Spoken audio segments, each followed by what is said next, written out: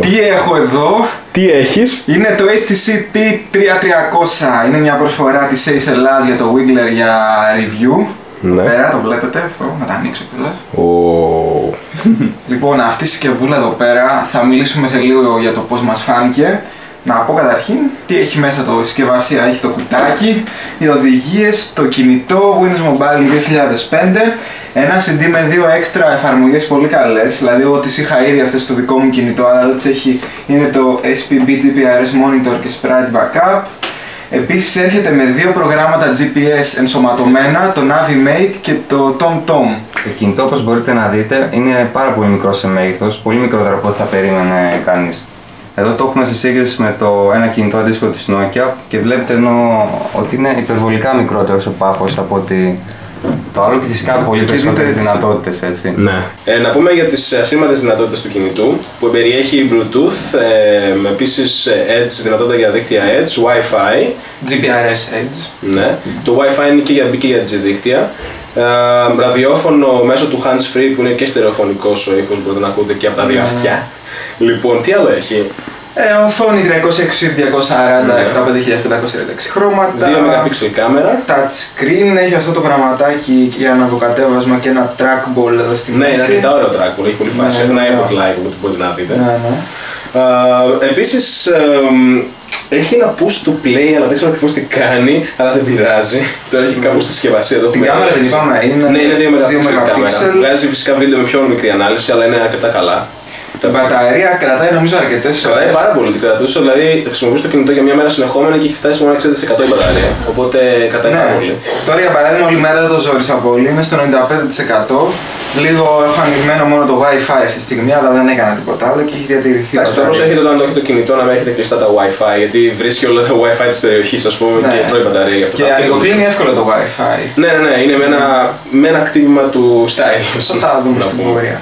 Λοιπόν, επίσης να πούμε για το GPS ότι είναι καταπληκτικό, έχει μέσα το Navimate Pocket και το κάνει καλά τη δουλειά του. Ναι, το TomTom φυσικά έχει υποστήριξη μόνο για την πρωτεύουσα της Ελλάδας, στην Αθήνα, να κατεβάσει το χάρτη. Αλλά είναι πιο προηγμένο από το Navimate γιατί μπορεί να διαλέξει διαδρομή με βάση την κίνηση, την κυκλοφορία και έχει και άλλα υποπρογράμματα, έτσι μπορείς να έχεις γρήγορη πρόσβαση στην ατζέντα. Είναι πιο επαγγελματικό, ας πούμε.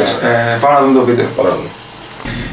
Είμαστε εδώ με το HTC P3300.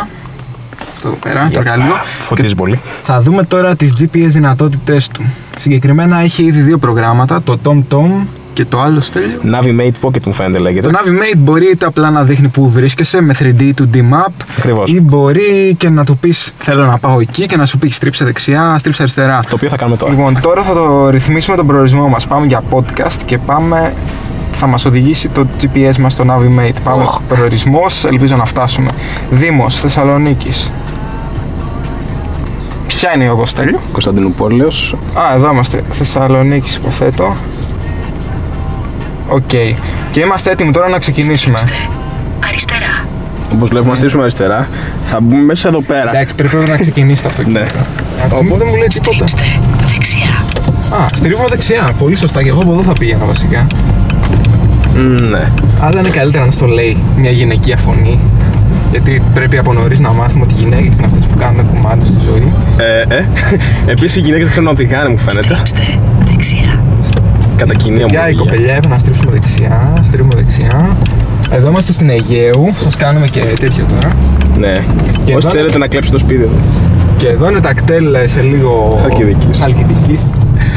Μπιπ. Σημείο ακριβώς κοινό. Στρίψτε αριστερά. Ωραία, όντως. Σε 200 μέτρα στρίψτε αριστερά. Οκ, θα έχουμε το νου μας στα 200 μέτρα.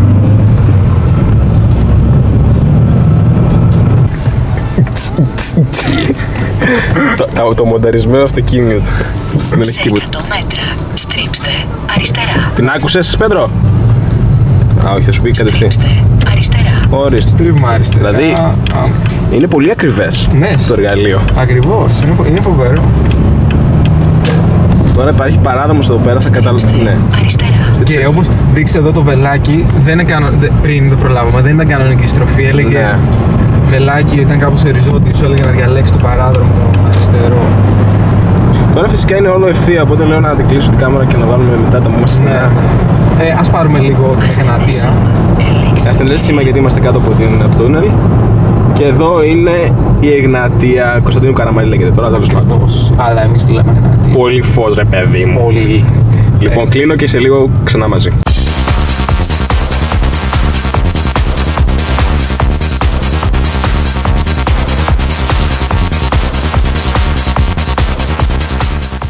Και μετά δεξιά. Στρίψτε αριστερά και μετά δεξιά. Μου φαίνεται πολύ ξεκάθαρη η οδηγία. Στρίψτε δεξιά. Έτσι, δεξιά. Στρίμα δεξιά. Τώρα πρέπει να έχουμε ψηλοφτάσει, μου φαίνεται κάπου σε αυτό το δρόμο είναι. Κάπου στην Οπότε σε μια αστεία. φάση θα μας πει τέρμα τα αστεία. Και το καλό είναι ότι χαράσει και την πορεία της διαδρομής. Ναι. Και μπορείς να δεις μια ματιά. Και αν φύγεις από την Περίπου. πορεία, ενημερώνει ξανά τον αλγόριθμο τέλος πάντων. Αυτό είναι κάτι που κάναμε πολύ συχνά επειδή εμείς ξέραμε τον δρόμο και δεν θέλαμε τη δικιά του πορεία. Ναι. Οπότε είναι καλό. Τώρα λέει 82 μέτρα θα έχουμε φτάσει. Και όντως είναι σωστό. Ναι. Γιατί εδώ είναι. Παιδιά, εδώ γυρίζεται το podcast. Εδώ, σε αυτό το δρόμο πάνω. Φτάσει στον προορισμό. Έχουμε φτάσει. Yay! Μας οδήγησε σωστά, Τώρα, μπορώ να πω. Άμα μας έβρισκε και μια θέση να παρκάρουμε. Ναι, αυτό θα γίνει στην επόμενη έκδοση. Θα είμαστε Λοιπόν, το ικανοποιημένοι. κλείνω. Ήταν επιτυχημένη η πορεία. Εδώ έχουμε μπει στο windowsmedia.com και μάλλον μπορούμε να δούμε και trailers από ό,τι φαίνεται. Ας επιλέξουμε το Harry Potter. Όπως βλέπουμε φορτώνει ο media player και αρχίζει να στριμάρει το βίντεο. Αυτή τη στιγμή βλέπουμε το trailer. Βέβαια, εγώ το βλέπω με πιο γρήγορο frame rate από το βλέπετε εσείς, γιατί εσείς βλέπετε streaming την οθόνη μου. Λοιπόν, μέχρι τώρα δεν σας δείξαμε κάποιο βίντεο για να καταλάβετε την ανάλυση και την ποιότητα του κινητού. Δείτε αυτό, Darude Feel the Beat. Βλέπετε ότι έχει φοβερή ποιότητα.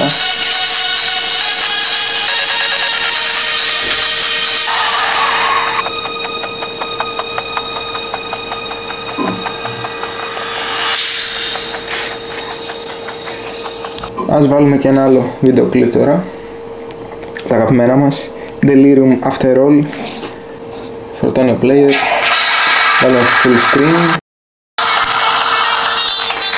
Θα πάμε μπρος πίσω από την μπάρα.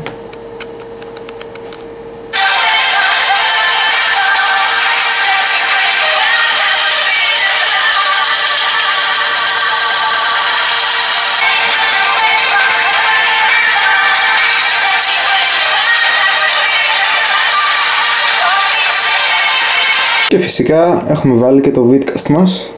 Όπως βλέπετε κάνει άνετα scroll.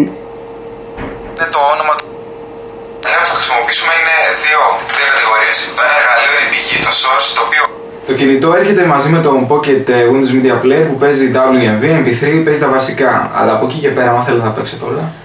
Για όλα υπάρχει και ένα άλλο πρόγραμμα που να το βάλετε ξεχωριστά ο Core Media Player που έχει μεγαλύτερη ποικιλία αρχείων που μπορεί να παίξει, σίγουρα. Το σημαντικό είναι ότι δεν χρειάζεται να τα κάνετε re-encode τα βίντεο και να μπλέκετε με προγράμματα και αυτά.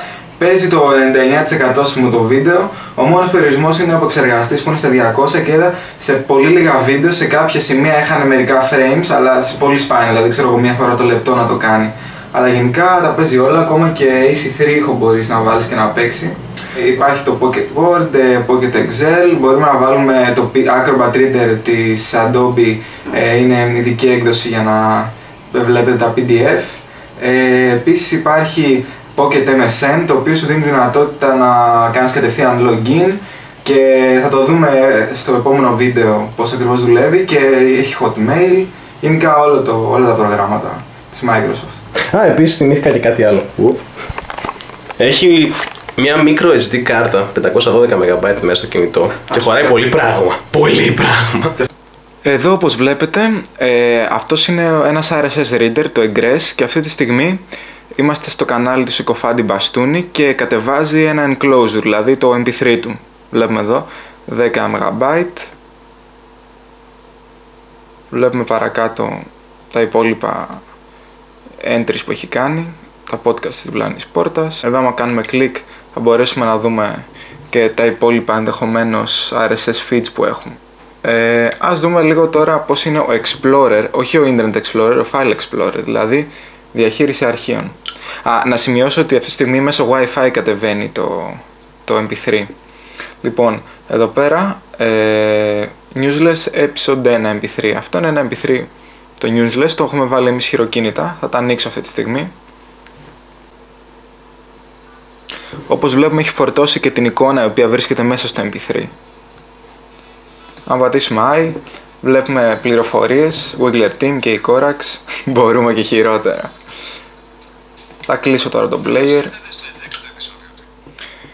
Επίσης, ο Windows Explorer μας δίνει τη δυνατότητα να δούμε τα shared folders που βρίσκονται στο My Network Places. Συγκεκριμένα, άμα κάνουμε κλικ εδώ, βλέπετε τον είχα βάλει, το θυμάται, σταθερός, shared docs. Γίνεται σύνδεση τώρα με τον σταθερό υπολογιστή μου. Και όπως καταλαβαίνετε μπορούμε απομακρυσμένα να ακούσουμε MP3 ή να έχουμε πρόσβαση σε αρχεία τα οποία δεν βρίσκονται στο Pocket PC αλλά σε κάποιον άλλο υπολογιστή. Στην προκειμένη περίπτωση η επικοινωνία γίνεται μέσω Wi-Fi, οπότε μπορώ να είμαι εγώ στο σαλόνι και να ακούω τα MP3 τα οποία τα έχω στο σκληρό δίσκο του υπολογιστή. Το κινητό επίσης περιέχει αυθεντική έκδοση του Outlook μέσα, με σειρά ανάβρα και τα εξαιρετικά όλα της Microsoft. Έτσι. Και με τη βοήθεια του ActiveSync μπορείς να κάνεις συγχρονάσεις και να μεταφέρεις εύκολα επαφές, contact list, διευθύνσεις από ένα άλλο κινητό από τον υπολογιστή σου πολύ εύκολα μέσα, να μεταφέρεις αρχεία. Ναι, να εγκαταστήσεις και να επικαταστήσεις εφαρμογές που υπάρχουν μέσα στο HTC. Εδώ βλέπουμε τη Today Screen του κινητού.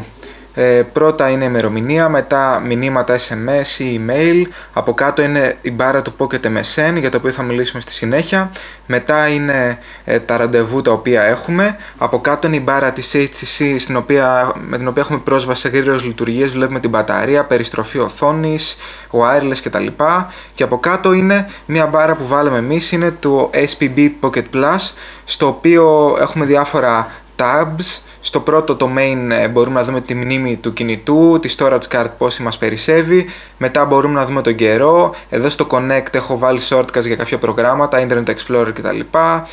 Εδώ είναι το SPB GPRS Monitor, είναι ένα πρόγραμμα το οποίο το δίνει δωρεάν η HTC μαζί με το κινητό και σου δίνει δυνατότητα να βλέπεις πόσο χρεώνεσαι από τη GPRS σύνδεσή σου στο ίντερνετ. Δηλαδή άμα έχεις Steam ή Vodafone GPRS σύνδεση και χρειάζεται να μπεις λίγο στο ίντερνετ, δεν έχεις πλέον το άγχος να ξέρεις πόσα kilobyte κατέβηκαν και πόσο χρώθηκες. Με αυτό το πρόγραμμα μπορείς να ξέρεις ακριβώς πόσο θα σου έρθει στον επόμενο λογαριασμό.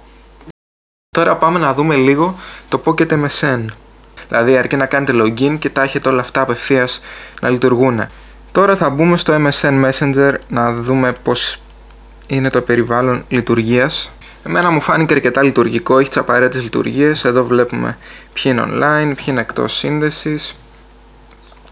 Π.χ. μπορούμε να μιλήσουμε με το Μηθραντήρ, κοινός Στελάμπουρα, Wiggler.gr, Rules, έτσι. Αυτά. Τώρα θα κλείσουμε τον διάλογο από εδώ. Τώρα έχουμε φύγει από το chat με τον Στελάμπουρα, ωστόσο αυτός συνεχίζει να μας στέλνει μηνύματα, τα οποία όπως βλέπετε εμφανίζονται στο κάτω μέρος της οθόνης. Δηλαδή όποιο πρόγραμμα και να έχετε ανοιχτό, αυτά θα εμφανιστούν εκεί και κάνοντας κλικ στο κατάλληλο πλήκτρο θα ανοίξει ο MSN Messenger για να συνεχίσετε τη συζήτηση. Διαφορετικά απλά θα βλέπετε τα μηνύματα που σας στέλνει στο κάτω μέρος. Επίσης, διατίθεται μέσα στο κινητό ο Internet Explorer ως ο default browser του κινητού για το Internet, λόγω των ιντερνετικών δυνατοτήτων του κινητού. Safari rules, ναι, συνέχιστε. Anyway. Οπότε, επειδή υπάρχουν πολλά προβληματάκια με την rendering engine του Internet Explorer, εγώ θα σας έλεγα να βάλετε το Opera. Όταν λέμε πολλά, συγκεκριμένα το Wiggler δεν δούλευε, αλλά σε άλλα... δεν δουλεύει το Wiggler, είναι σημαντικό πράγμα. Σε άλλα site δεν βρήκαμε πρόβλημα, αλλά το Wiggler δεν δούλευε. Οπότε καλύτερα να βάλετε το Opera γιατί έχει καλύτερο rendering engine. Είναι λίγο πιο αργό φυσικά. Λείπουν κάποια πράγματα για που δημιουργούν το εξοπέτους πριν. Αλλά τουλάχιστον. Scroll bar, λείπει. Αλλά κάνει καλό rendering. Παρ' όλα αυτά τα δείχνει όλα σωστά. Έχουμε τίποτα άλλο να πούμε για τα features? Ούτως ή άλλως Opera κυριαρχεί στην αγορά των φορητών, έτσι. Ναι, είναι νούμερο 1 επιλογή. Βέβαια δεν είναι δωρεάν, είναι demo 15 μέρες. 15 μέρες demo. Υποτίθεται θα αγοράσεις, ας πούμε. Ναι, αν σ' αρέσει πολύ θα το αγοράσεις, αν δεν σ' αρέσει όχι. Λοιπόν, αυτά. Μου φαίνεται τελειώσαμε την παρουσίαση. Ναι. Νομίζω ότι